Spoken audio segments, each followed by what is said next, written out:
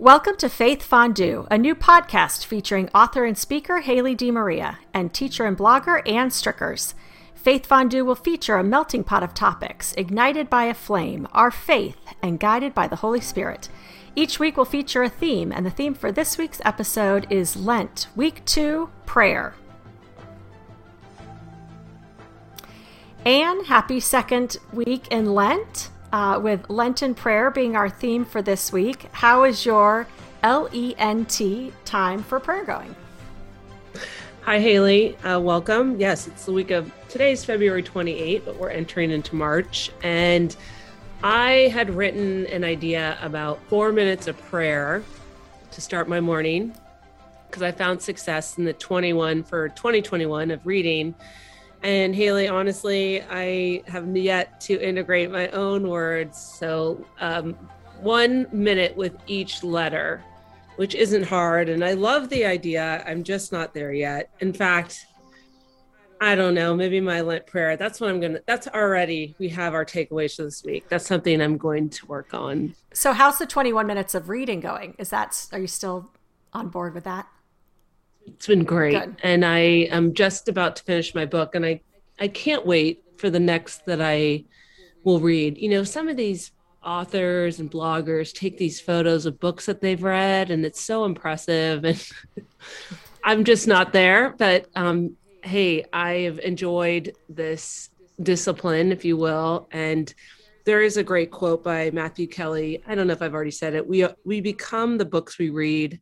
So if that's true, I'm kind of curious who I will become as a result, of reading these books. So maybe that was a Freudian slip because I am going to Ireland next summer on a girls' golf trip. And I'm reading a book, as I've mentioned, a course called Ireland. So maybe I've already become part of this, this book, this journey. Yeah, but that's not something, that's something worth becoming. Yeah.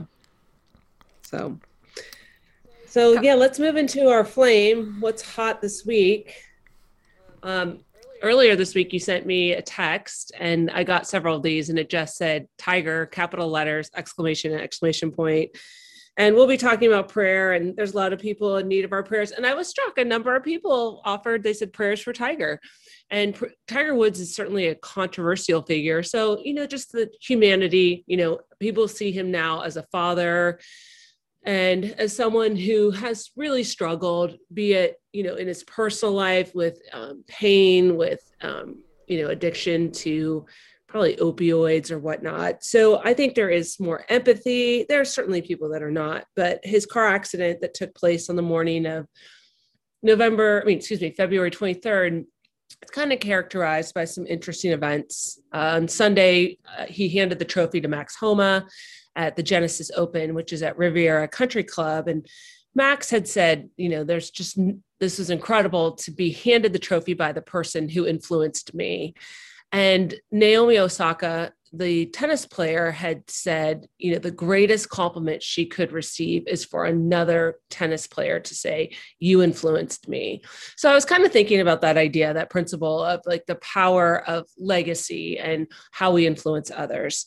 So that started the week. And I think people were genuinely appreciative of seeing Tiger there in good spirits. And Jim Nantz had interviewed him and said, are you going to play in the Masters? And he said, I hope so. I have to get there because he himself had a recent surgery on his back. And, so there's always this question about his comeback and his ability to win, because in 2019, that was just so utterly captivating to see that comeback. And then 2 days later, he's on his way to meet Drew Brees and Justin Herbert, both quarterbacks, for a photo shoot for Golf Digest. And he's in this singular car accident. And it was just so alarming. I mean, you can see the photos. They use the jaws of life to remove his body. And I don't know if we're still reeling from the sudden death of Kobe Bryant, but it raised all kinds of questions, I think, for people. And questions even like, why do I care? Or, why are we spending so much time looking at this, so to speak? Well, and Tiger's one of those figures, like Notre Dame, like the Yankees. They are the great. And, oftentimes those great programs or athletes, you either love them or you hate them. And I think Tiger definitely falls into that category. But it is nice to see people kind of come together, even if he isn't their favorite golfer, and see them reaching out and just being genuinely concerned about how he's doing. It's interesting.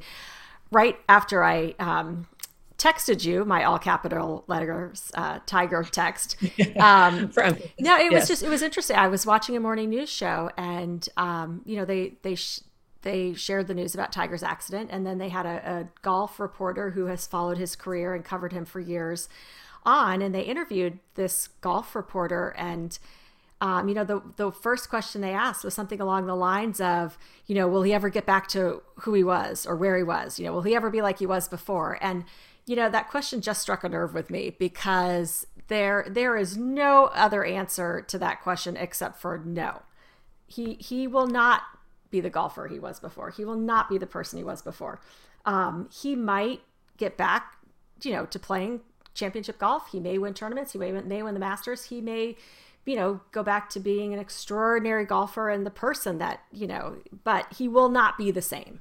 That I think we need to get away from thinking that when something traumatic or tragic happens in our lives, and it happens to all of us to varying degrees, you don't go back to who you were. So will he be okay? We hope so.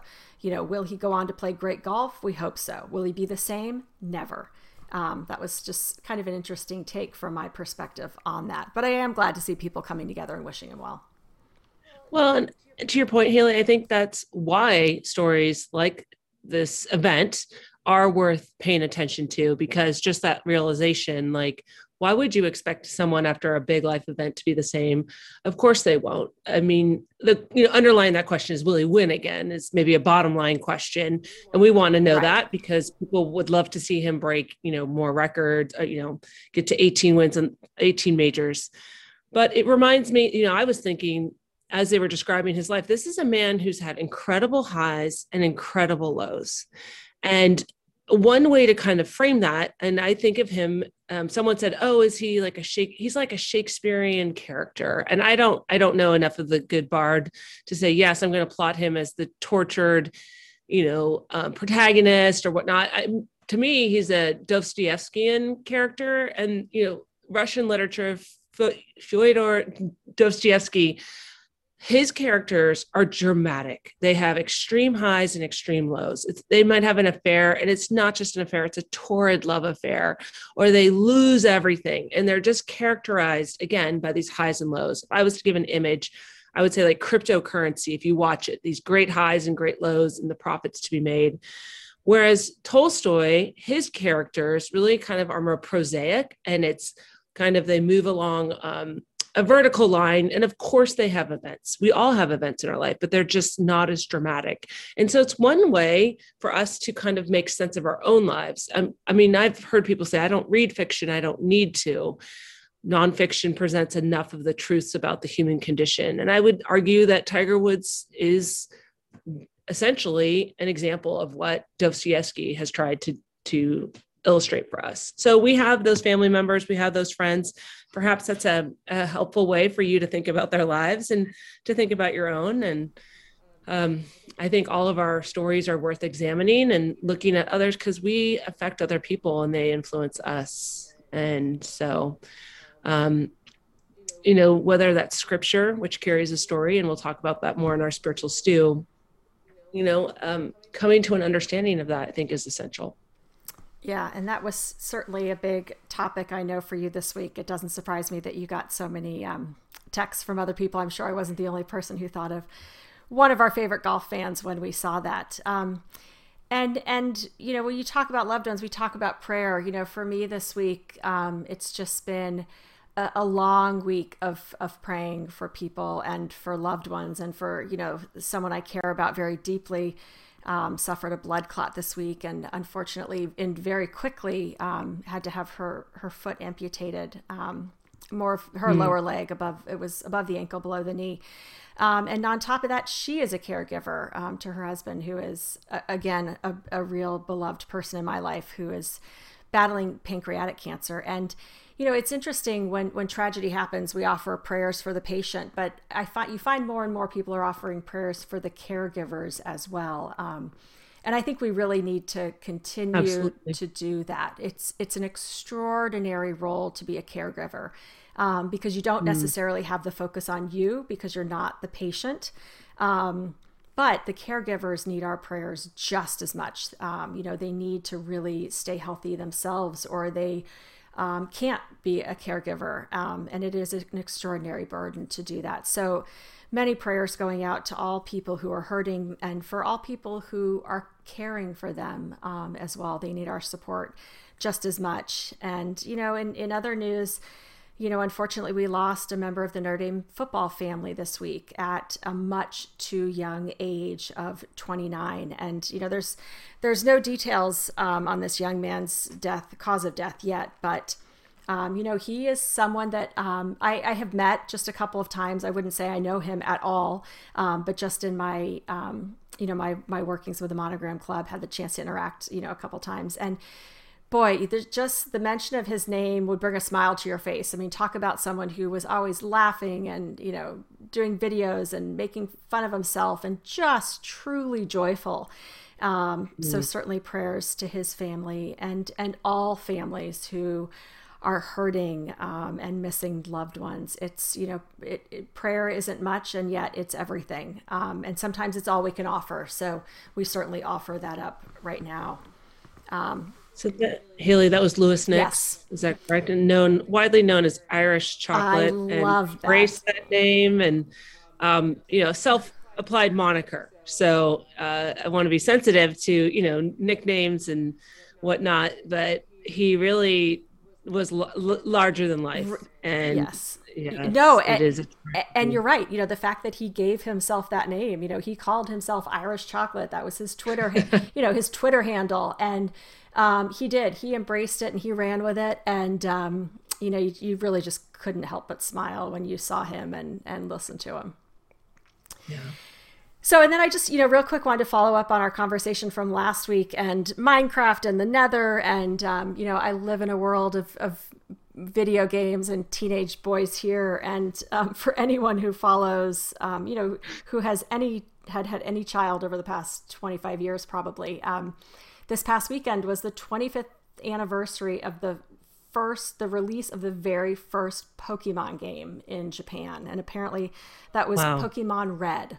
So I have a Pokemon fanatic in my house, and he was so excited all week and telling me stories all week about what was maybe going to come out and what they were thinking they were going to release and the hints they were dropping. And, it is a holiday in our house, this National Pokemon Day. He talks about it every year, February 27th, because usually on February 27th, they announce what game they're going to be releasing in November. So he has 7 months to just wait for this game. And, again, it's always released on Pokemon Day. So it is a holiday in our house. And he would not. Super holiday? Well, not B-list. It's not B-list in our house. Nope. Yeah. Most people probably would say so, but no, not here.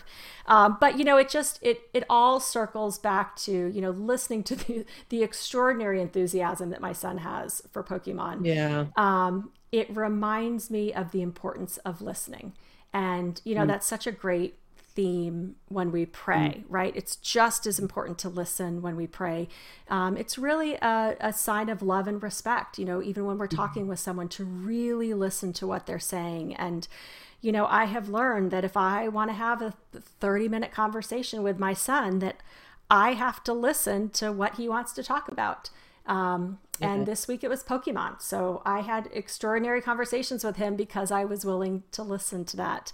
And, again, just a reminder that it's such an act of love and prayer to take the time to really listen to someone, no matter what it's about. It's just a real gesture of love. Wow. I couldn't agree more. And that's such an important reminder. Thank you for that. I thought about when you were talking about Pokemon just a couple summers ago when Pokemon Go took over. And I thought one of the more interesting things about that was that people were outside and they were venturing to places, right? Like public spaces. And it was in the summer, right? Is that correct? Oh, yes. And it was just awesome to see so many kids and, adults and whatnot, just kind of venturing our communities. And I took students every summer to Camden, New Jersey, which is, you know, what largely considered poor, urban, not safe. And at night, there was so many people out, and it was a wonderful thing to see. And in a small way, I thought about early on in COVID, one of the silver linings was seeing so many children out riding bikes, people walking, making the most of our outdoor spaces, because the temptation is to stay inside, you know, with your computer or playing your video games or whatnot. So, a shout out to Pokemon for bringing that to people. But yeah, the act of listening. And I think as a parent, I noticed maybe recently, my mom can't go shopping without thinking of one of us. Oh, your brother would like this. Oh, your sister would like this. So you kind of affirmed what, and I think that's such, I mean, that's an act of love too, but just listening doesn't cost anything other than your time and your openness. So thank you for the reminder. And Dr. Robert Allen is a speaker for Dynamic Catholic. And I paid attention to his video this week where he said, you know, his advice to his younger self in terms of prayer. And he said, if I was to tell myself 30 years ago, what should I do differently in prayer? He said it would be to listen more and to just sit and be loved by God more. So when I was younger, I was always asking for things, telling God, you know, what's up? And he said, just sit and listen. So you're onto something there. Both really good reminders. Well, and Anne, that actually takes us, you know, into our spiritual stew. And one of the readings that I found interesting, you know, this coming week is Luke 11:29. And, you know, it states, while still more people gathered in the crowd, Jesus said to them, "This generation is an evil generation. It seeks a sign, but no sign will be given." And, you know, this speaks to me. One, you know, people talk about, you know, every adult thinks every next generation is, you know, I won't use the word evil, but, you know, not living up to who we want them to be. So I don't like thinking of generations as evil, but, you know, I certainly won't contradict Jesus and what he's sharing with us. But the whole idea of, you know, the generation, speaking of the generation, you know, it seeks a sign, but no sign will be given. You know, and that to me speaks to a couple of things. One, it speaks to our faith, right? The very definition of faith is believing in something we cannot see. It's having a faith in trusting that something is there, trusting that God is with us, you know, trusting in this belief system that we have, and not being able to see it, really having no proof of it. And yet, you know, the whole idea of no sign will be given. You know, no sign may be handed to us. No sign may pop up in front of our face, you know, in the form of a burning bush or, you know, in a very tangible way that God revealed himself, you know, in the Old Testament. But the signs are there if we take the time to listen. And, you know, God is present and God is working miracles every day. We just have to be open to seeing them, you know, to seeing the sign, to hearing them, to being receptive and willing to listen to what he's sharing, even if it's not necessarily what we want to hear or the outcome that we're looking for. But I absolutely love what you shared about, you know, the recommendation of, you know, Robert Allen's, you know, taking the time to truly listen more, because that sign that we all seek is there, you know, if we take the time to listen for it and to look for it. Yeah. And, you know, that's the first minute of the Lent prayer is light, and asking God just kind of shed light on your day. So yeah, maybe that light is for the ability to see, or, you know, the ability to listen.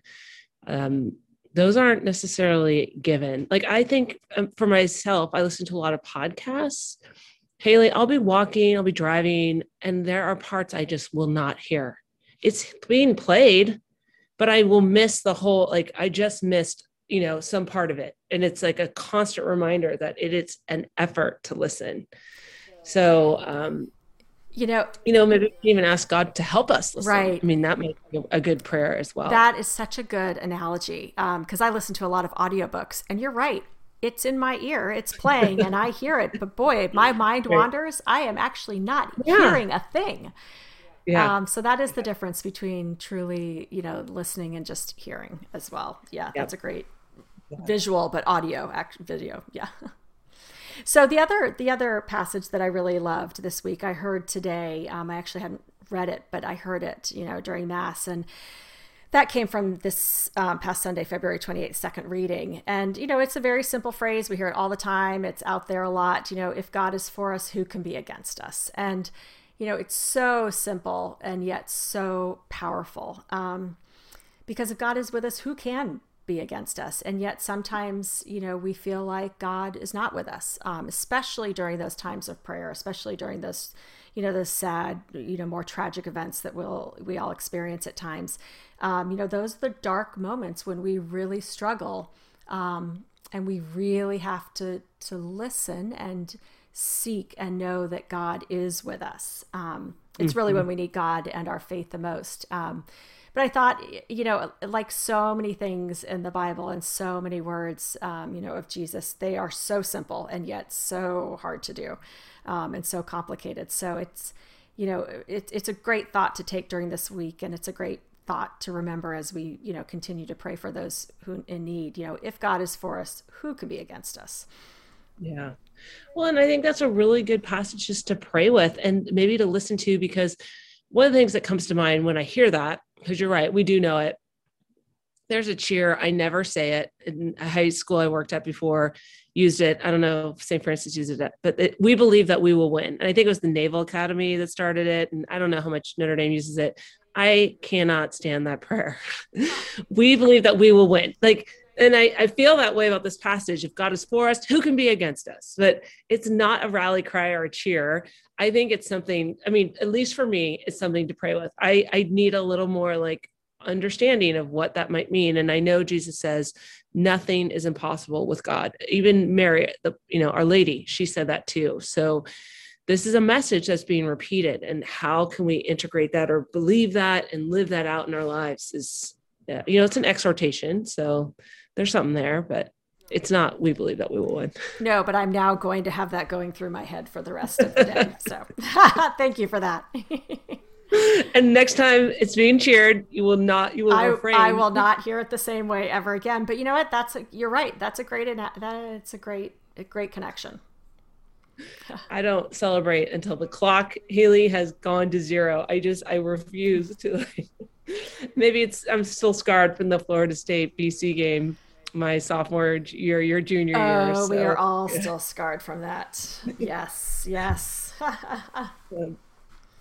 But my reading for our stew is today for February 28th, the first reading, which is the testing of Abraham. And I think this is such an important reading for a number of reasons. I have found when I studied, about Judaism, the purpose of the test is not for the test taker to see, as a teacher, I use a test to see how well my students really getting the material, and I need to know where they're at. But really, in Judaism, the test is for the person taking the test, for him or her to understand their strengths, also their weaknesses, and right, in the sense of a relationship with God. How loyal, how faithful are we? And we see Abraham's greatness and his fidelity and his faithfulness to God. The test taker has certainly prevailed, where he's willing to give his firstborn son. But in that sense, a couple of things. I am back in the classroom, and we're looking at scripture, and I always make a case for commentary. So for our readers, if you go on to the online reading of the gospel or any reading, at the bottom of the page are those footnotes. And I've never gone to law school, and Jamie's a lawyer, right? Or no? Did Jamie go to law school? Okay, I don't know why I thought that. I know he's in, but first, anyways. Lawyers know they have to read the footnotes, but I think it's very helpful to read the commentary or the footnotes on any passage of scripture. And certainly this reading can be challenging and it can be confusing for people. And so it's helpful to read in that commentary on the USCCB website. It just notes that if we're thinking of the Bible as literature, and I talked earlier about a story, this is a literary masterpiece. It is widely considered a great story of, these dynamic characters, Abraham, who has been faithful for so long and wanting a son, and he gets this son in the form of Isaac. And this masterpiece depicts God like this, as absolute Lord, but then inscrutable and ultimately gracious is what it says. acting in moral grandeur, and he's a great ancestor for Israel. So again, it places in a kind of a deeper understanding what is happening here about this God that is being presented. And this God is different. The Jews are always trying to mark themselves as different. It should be noted that at that time, infanticide was a practice of other groups. And this God, the one God, Yahweh, is saying, this is not what I'm asking of a parent to a child. I'm not asking you to sacrifice your very own. Yes, Jews make sacrifices of animals, right? Or a certain amount of crops or whatnot, but not of their child. And so it gives way for, the Akedah is the Jewish name for the binding of Isaac. And that is the story by which we realize, God doesn't want infanticide. God is faithful to Abraham. And, it's just a way of proceeding. Like, as a result of that, Father Tom talked today about the linkage between sacrifice and thanksgiving.